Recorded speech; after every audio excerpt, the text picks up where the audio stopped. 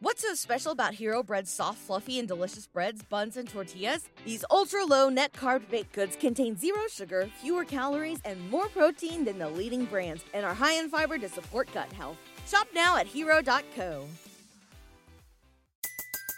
Everybody in your crew identifies as either Big Mac Burger, McNuggets, or McCrispy Sandwich. But you're the Filet-O-Fish Sandwich all day. That crispy fish, that savory tartar sauce, that melty cheese, that pillowy bun. Yeah, you get it. Every time. And if you love the Filet-O-Fish, right now you can catch two of the classics you love for just $6. Limited time only. Price and participation may vary. Cannot be combined with any other offer. Single item at regular price. Ba-da-ba-ba-ba.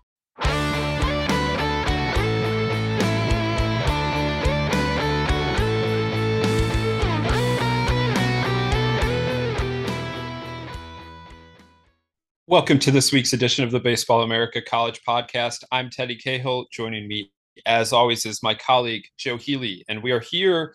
It is September 21 as we record this. And earlier this week, we released the Baseball America's 2022 the final update to Baseball America's 2022 recruiting class rankings. So that is the high school and junior college players who arrived on campus this fall. Final ranking of those classes. You can find that over at baseballamerica.com, the full 25 and the full, very in-depth breakdowns. All of that over at baseballamerica.com. We're going to get into those rankings today and talk a little bit about the newcomers in college baseball. So always an exciting time to look at the new freshman class coming in and see how things are stacking up for the next few years there. So yeah, Joe, we're excited about that. It's a nice fall is starting this week officially, and you've got some fall games going on around the country. The weather's starting to get a little more chilly, like where college football keeps rolling on, NFL keeps rolling. We're into fall. I think we're comfortable saying we're into fall. I think that's right. My wife has been on a steady diet of she's not a pumpkin spice latte person per se, but she enjoys various, although she does have a pumpkin spice latte or two. It's more like, she just like coffees with pumpkin and spiced flavors in them and all that kind of stuff. So that's kind of an official start. Although we do have like a last gasp of summer here in Durham. I think the high Thursday this week is 94, but then the high the next day is like 77 or something. So that's going to be a real precipitous drop. There's definitely a cold front coming through from the Midwest, like it's hitting and then moving east. Like that's a real thing everywhere on the east side of the country, I think. I can't wait for my joints to hurt when the temperature drops like 40 degrees in the span of 24 hours. That's the age I am. Also, I don't know how this is the first podcast post knee surgery for me. The one you heard a couple weeks ago was in the can before my knee surgery, which is the magic of show business. We recorded that one early. So now I don't know, maybe with my knee surgery, maybe that will, with things cleaned up a little bit, maybe I won't be quite so sensitive to that stuff. But what I am sensitive about with my knee surgery that I did not anticipate was procedure went fine. It was a scope, for lack of a better way of putting it. So, within a couple of days, I was up and moving around okay, gingerly, but pretty good. And now I've been up and, I can go grocery shopping and stuff like that. I'm not back to doing, physical activities really yet, running and things of that nature. But so that part has actually been kind of okay. The part I did not anticipate, though, is they have to shave my leg to get to my knee, right? Because I hairy legs. But they shaved like a lot. So it's like probably, I'm looking at my knee now, like probably 5 or 6 inches above the knee and below the knee. So we're talking about a lot of skin there. And now it's growing back and it's kind of itchy. And so like, that's really the situation that has been most troublesome right now is, because I'm not a competitive swimmer. I had never shaved my legs before. And so that area is not used to having to grow the hair. So now it's a little bit irritated. So Joe's dealing with that, but I don't know. What were we talking about? I just got off on a little bit of a tangent there, we but were on fall. That's that's what we right. were on. That's right. That's how We Joe's were doing. on 3-0 Duke against 3-0 Kansas this weekend in Lawrence, because that's really what I want to talk Oh my goodness! about. If that game was in Durham, I might have found a way to get out there. If that game was in Durham, just to drive out and see that. There's a decent amount of that in college football this year, where you've got. I mean, those are good stories. Like I have a sneaking suspicion that Kansas is not going to go 12-0, but I have a sneaking suspicion like Kansas looks real enough, and Houston, who they beat last week, is a talented enough team that's not, and West Virginia too. I mean, those are not completely just, those are talented teams. Kansas feels real enough that we might look up at the end of the year and be like, oh, that team was 8-4 or 9-3 or something. Like that would not shock me. Like it looks like they have a dude at quarterback and like they've got some things working there. That was a fast turnaround there. And it's kind of like to take it back to baseball for a second and try to steer the ship in the right direction. Like we talked about Kansas's transfer class in baseball, and you and I have talked about the Kansas job when that job turned over in the offseason and Dan Fitzgerald took over. That Kansas basketball, I mean, you're never going to be Kansas basketball. Like that is what it is, and it's a established brand and all that. But KU is a desired good university that has some history, and the kids want to go there. It's in theory that place could be successful, but we look at their football and baseball programs for so long and see the struggles, and we define them by their struggles. But the football program is kind of showing a way forward that hey, you recruit well and put a couple classes together, and things like this can happen. And that's kind of, I think, as we talk about recruiting and rebooting rosters and all of that kind of stuff, I mean, that is the promise of what, even if you're not recruiting at the tip top 5-star level, which KU football is not, I assume.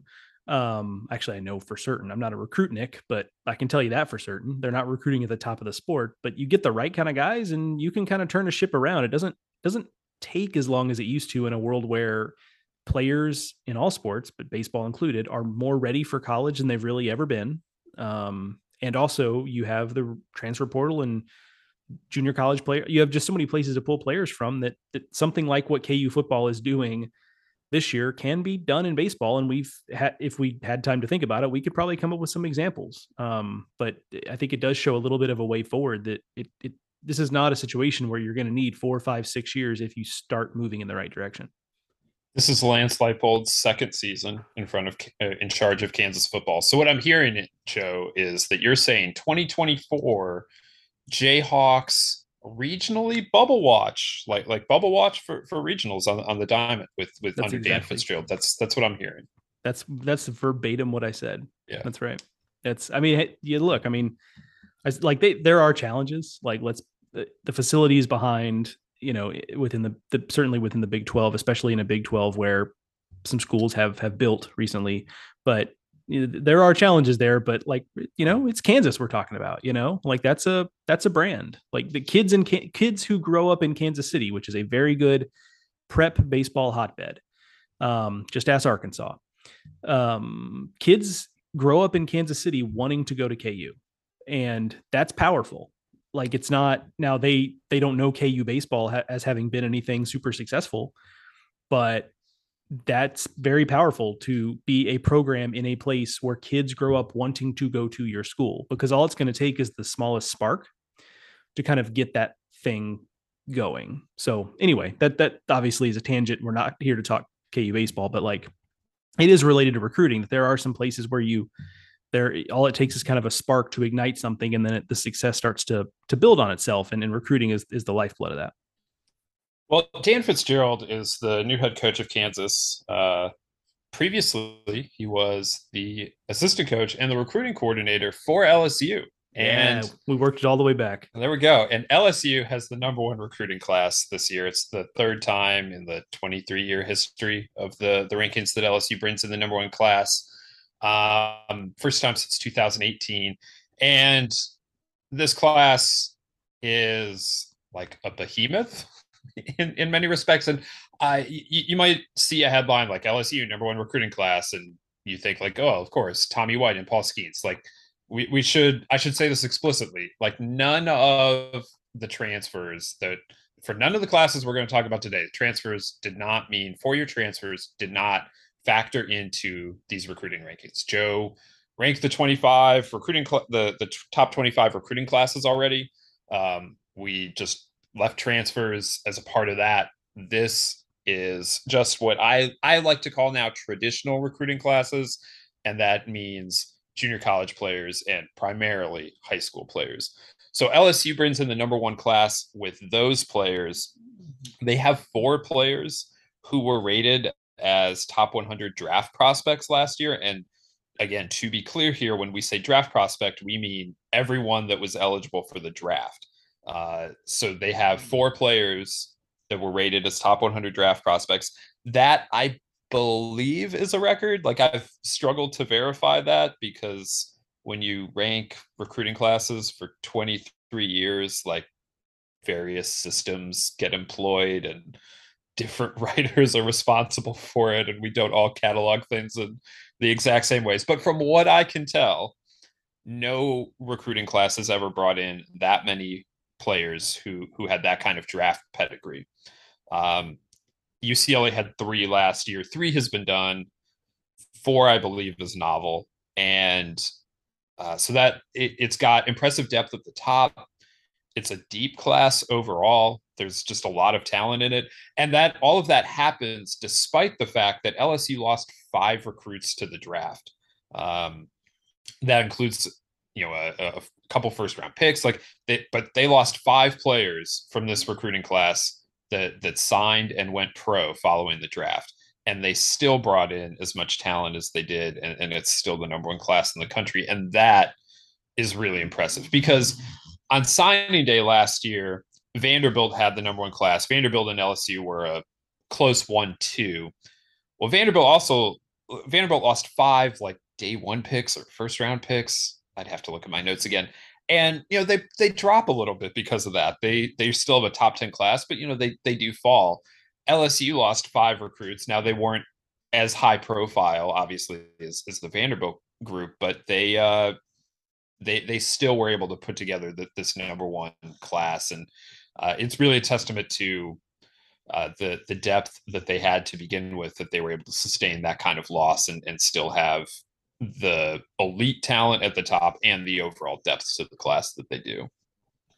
Yeah, I mean, that's the part that really floored me reading what you wrote about these classes, is that teams that have that kind of attrition in their class just don't maintain that kind of ranking as you detail there. And usually I would assume the team that's number one in the final recruiting classes post draft is often a team that kind of got through the draft and kind of maybe, got away with some things in terms of, I don't mean that in a bad way. I just mean got some players to campus they didn't expect. And LSU did, Jaden Newt, chief among them, but they had some attrition. And so it does speak to the depth of the class, which is kind of this class is going to be interesting to monitor over the next several years, because what kind of blankets over recruiting classes in general is the realization, and I think you and I have talked about this before, is that it's important to kind of understand what we're talking about when we talk about recruiting classes. And you see this when you re-rank the recruiting classes however many years later, is that even the best recruiting classes, you're looking to get a couple of stars out of it, a couple of solid contributors, and then maybe a smattering of a couple more players who contribute at some point or another. And then most of the class is going to end up being filler at best.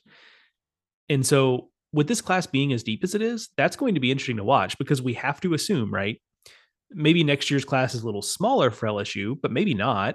They're going to continue, because Jay Johnson is the recruiter he is, they're going to continue to recruit the highest of the high-end talent they can get. I have to assume they're going to continue to play in the transfer portal.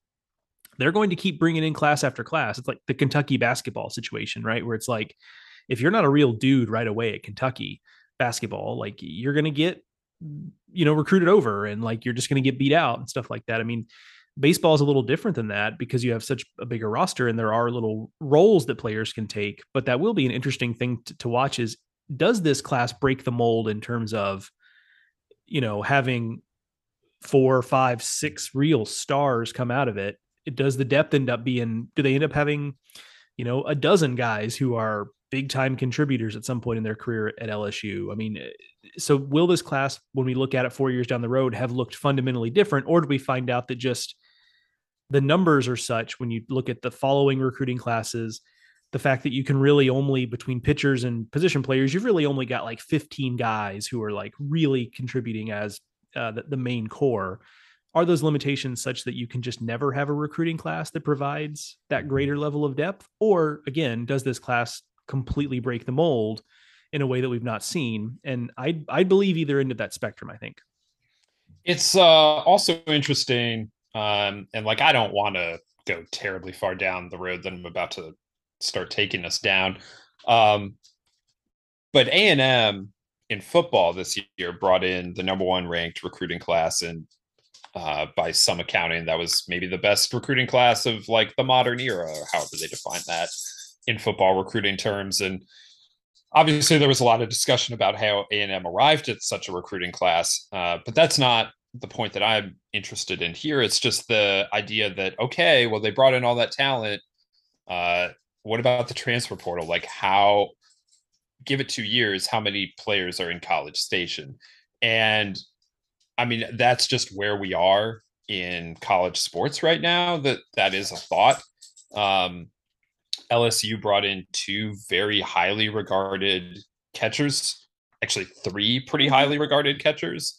And catcher is obviously a position where only one at a time can play. And like, you know, some of them have the athleticism to play elsewhere, but you know, that is a very specific position. And so like what happens with those guys? And, you know, with pitching, you can never have enough of it, right? But also there are still only 3 weekend spots.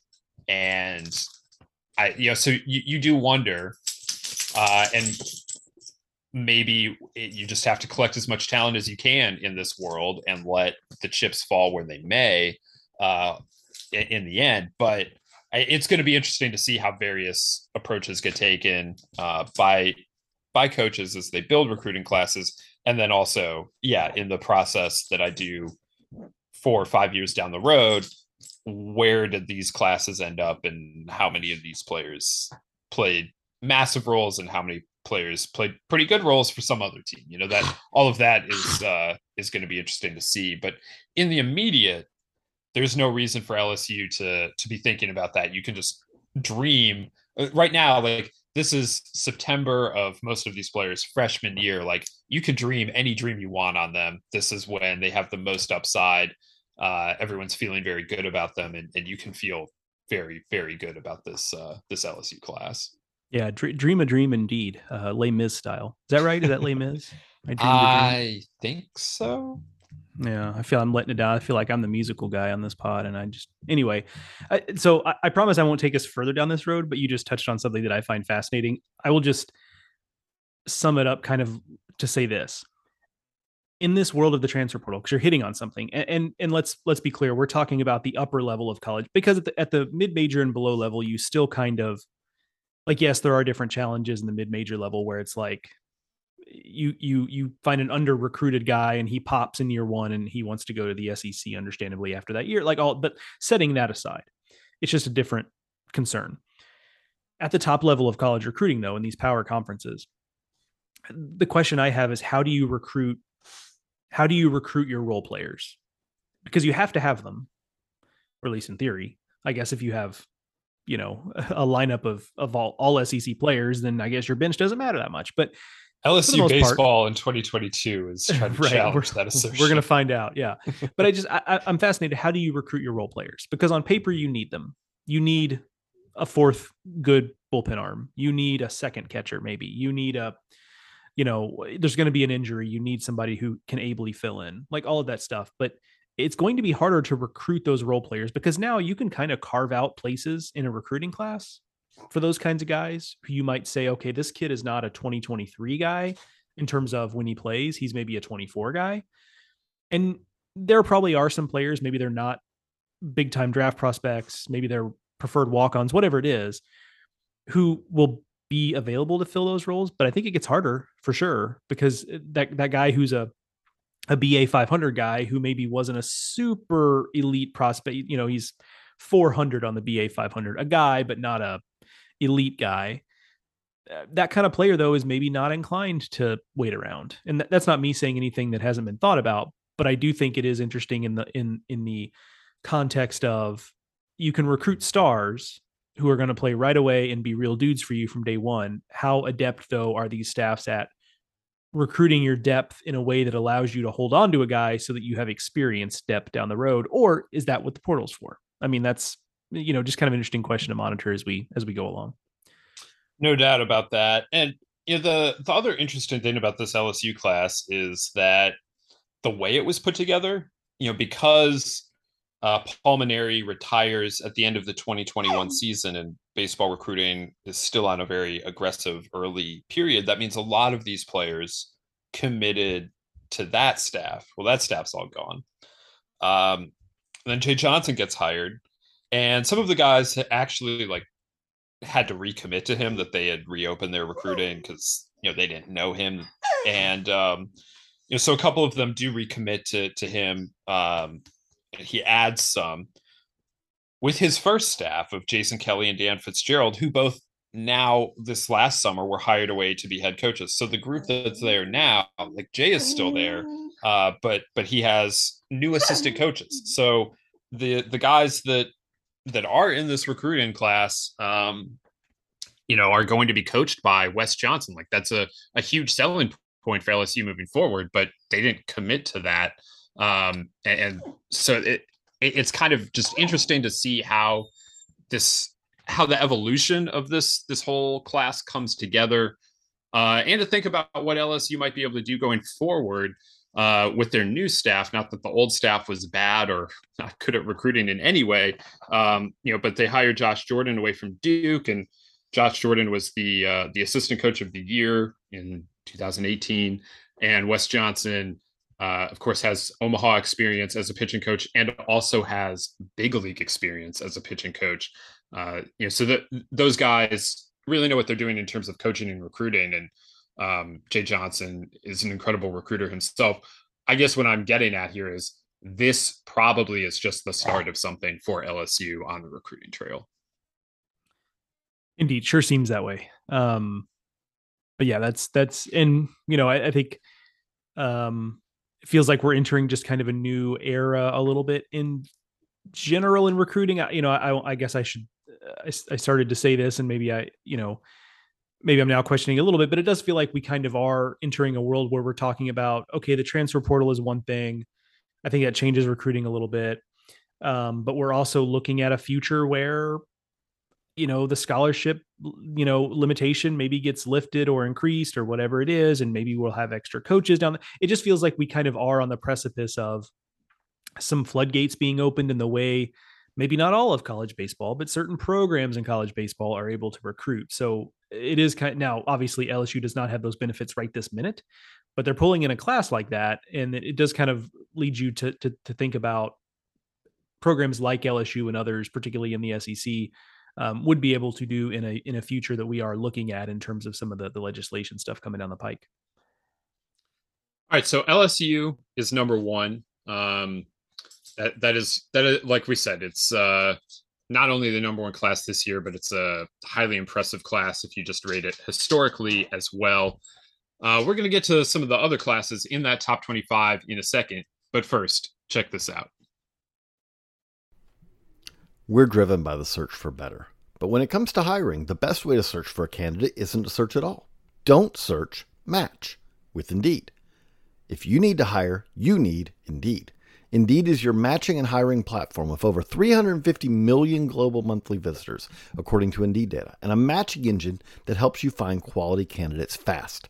Ditch the busy work. Use Indeed for scheduling, screening, and messaging so you can connect with candidates faster. And Indeed doesn't just help you hire faster. 93% of employers agree Indeed delivers the highest quality matches compared to other job sites, according to a recent Indeed survey.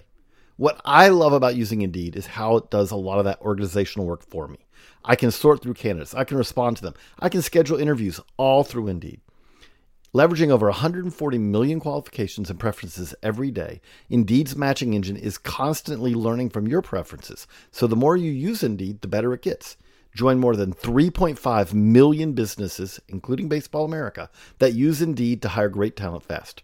And listeners of the show will get a $75 sponsored job credit to get your jobs more visibility at Indeed.com/BaseballAmerica. Just go to Indeed.com/BaseballAmerica right now and support our show by saying that you heard about Indeed on this podcast. That's Indeed.com/BaseballAmerica. Terms and conditions apply. Need to hire? You need Indeed. What's so special about Hero Bread's soft, fluffy, and delicious breads, buns, and tortillas? Hero Bread serves up 0 to 1 grams of net carbs, 5 to 11 grams of protein, and high fiber in every delicious serving. Made with natural ingredients, Hero Bread supports gut health, promotes weight management, and helps maintain blood sugar.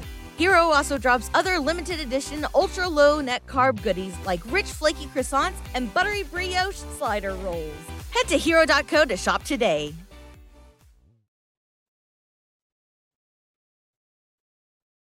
All right, so LSU number 1, Ole Miss, the reigning champs, number 2. They actually made a really significant move up the rankings since signing day.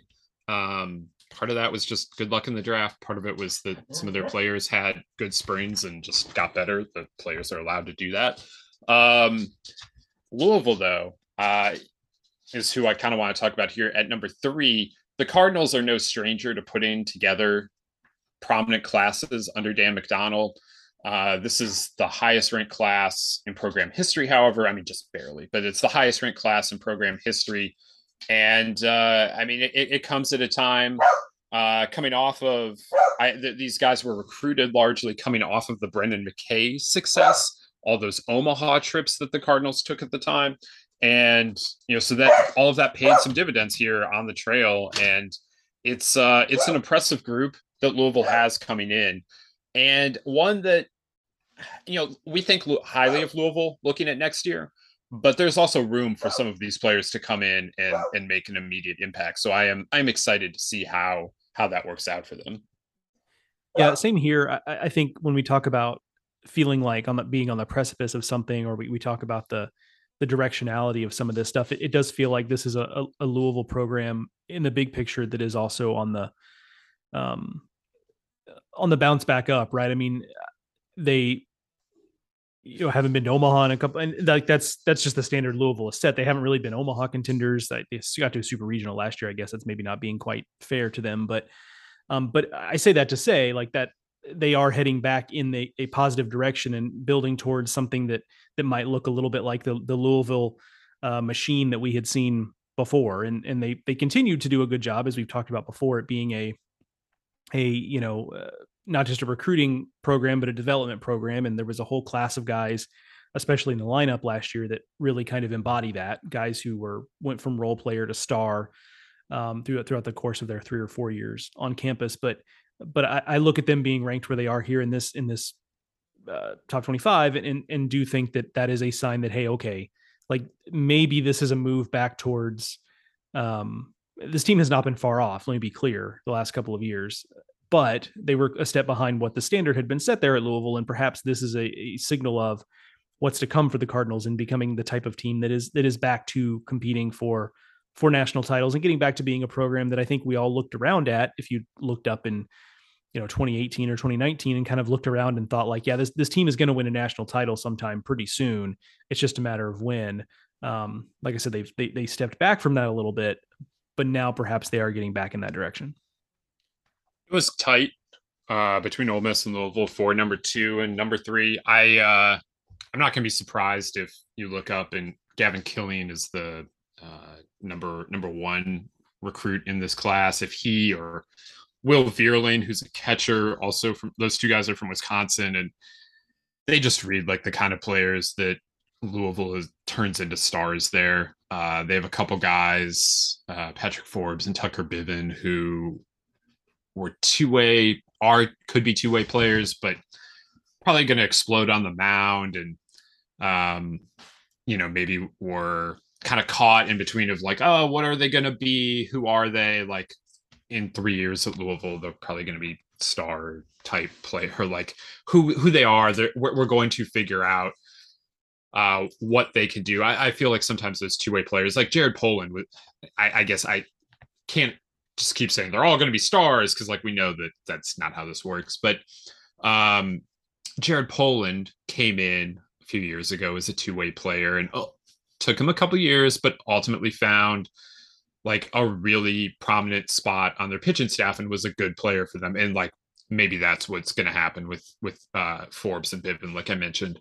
I just a number of players that really fit the kind of profile that Louisville knows how to develop, that has a lot of history at coming good at Louisville. And so I'm pretty optimistic about what this Louisville class can be.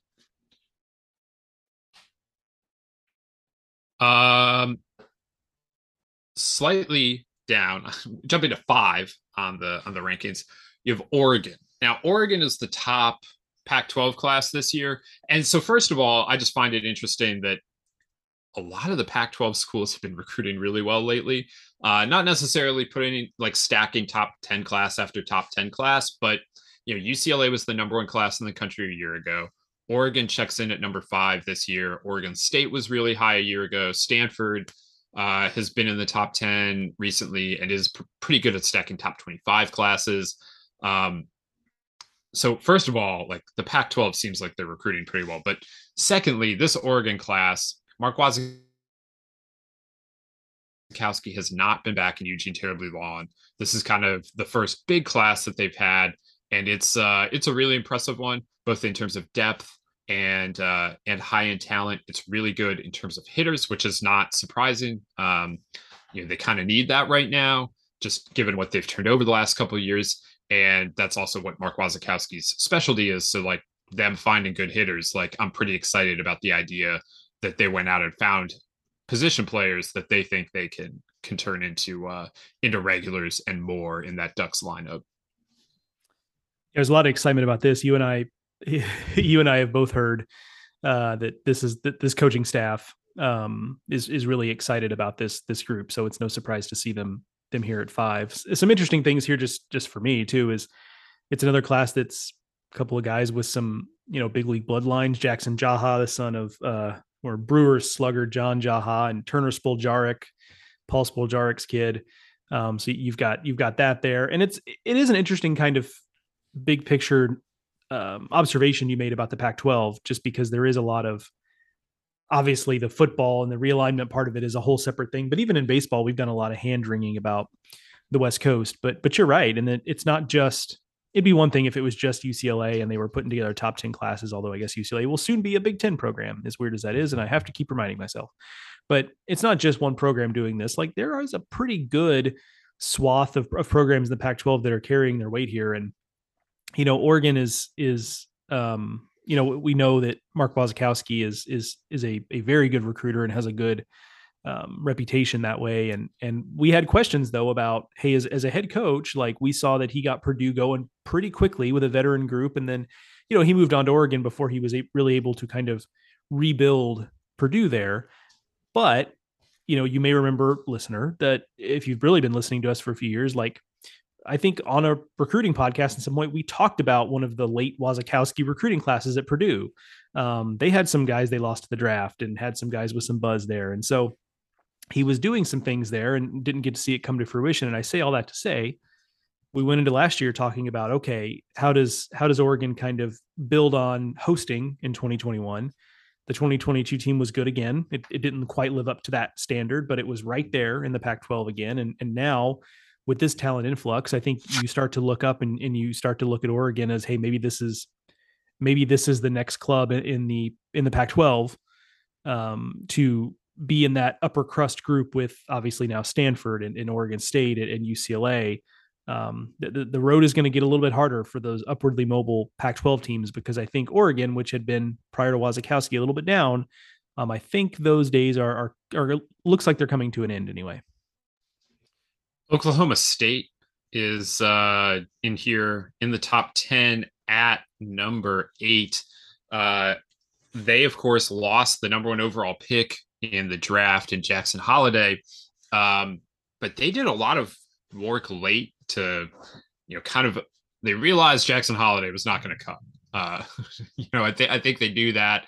And so they were able to get in there and get a couple players that became available following coaching changes And they're really high-end players. They added Nolan Schubert, who'd been committed to Michigan until Eric Bakich left, and they added Bull Sylvester, who'd been committed to Washington until Lindsey Meggs retired. And both of those guys added, they did a good job at really retaining their talent other than Holiday through the draft. And then they added those guys. And so I was just impressed by the way that they worked, and they have the number one Big 12 recruiting class. Yeah, just quickly on Oklahoma State. I mean, and they've had some, staff changes throughout their time. I mean, Justin Seeley hasn't been there that long, but I think under Josh Holiday, one thing that Oklahoma State has done really well is that they seem to be pretty savvy about using recruiting to not necessarily, I don't mean fill needs on the roster, although that is also true, but I mean, there are years when they lean a little harder into traditional recruiting. And last year they were really in on the transfer portal, and some years they're a little more, feels like JUCO heavy. And some years they're a little more heavy on raw arms, high school arms. They seem to do they don't just have one path, is I guess what I'm saying. They do a pretty good job of kind of understanding what each class should do and what each class should be, because they don't, from year to year, it feels like Oklahoma State's classes look a little bit different. But they're always highly ranked and they're always well thought of. And so I think that is a real testament to that staff, that they have a good feel for kind of what they're looking for and how it fits into what they're doing.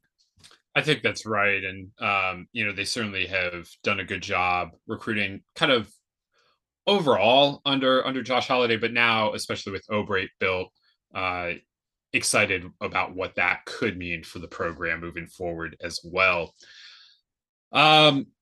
So those are like the four conferences that are represented in the rankings, which is kind of crazy.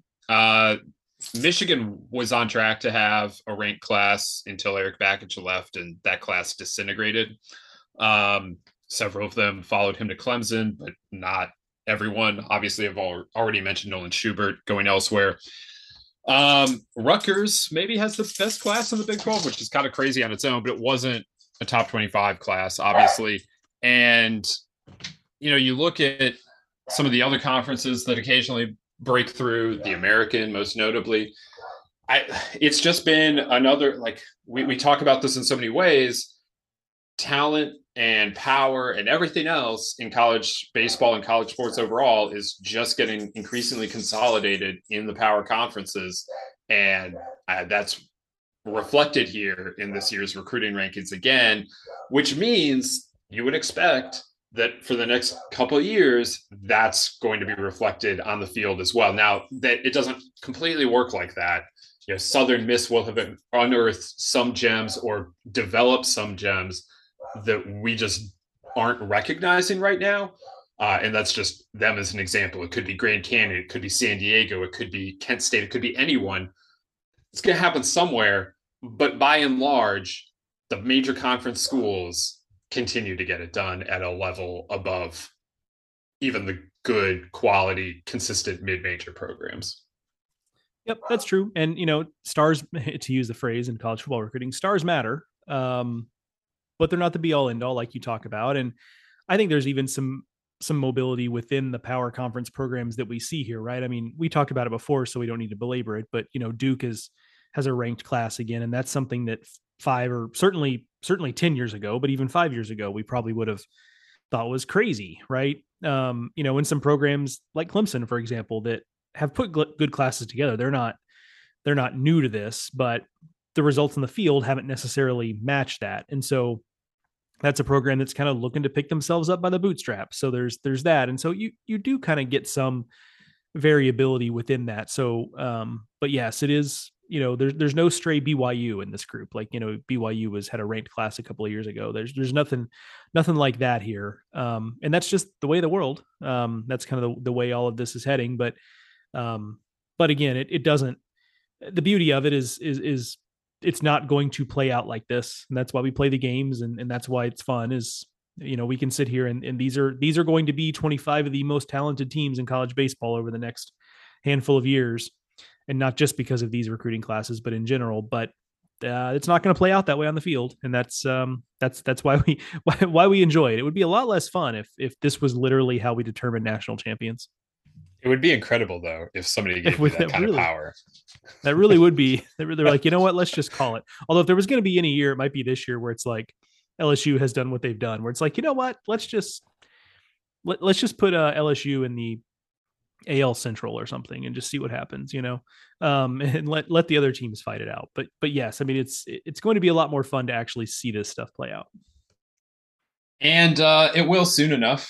And that's also part of why we re-rank classes, not just to squeeze the recruiting juice one more time. It's because it is something of a legitimate exercise to look and say, like, all right, I did this based on hype, based on expectations, but here it is based on reality, and recognize the difference between those two. And hopefully we all learn something along the way, but that is part of the reason why we look back at the classes and we don't just look ahead with the recruiting classes. We look back at the re-rank. So check back in like 4 years, 5 years, and we'll have this class re-ranked.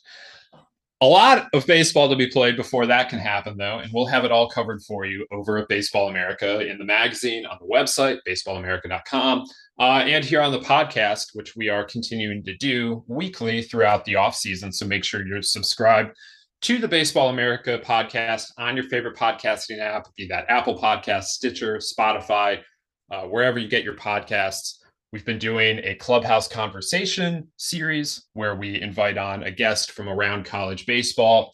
Been a couple weeks since we did one due to various scheduling things, but we'll be back with another episode in that series next week. So look for that again in your favorite podcasting app. You can follow us on Twitter. I'm at Ted Cahill. Joe is at Joe Healy BA. And until next week, we want to thank you all for listening. For Joe, I'm Teddy. We'll see you next time.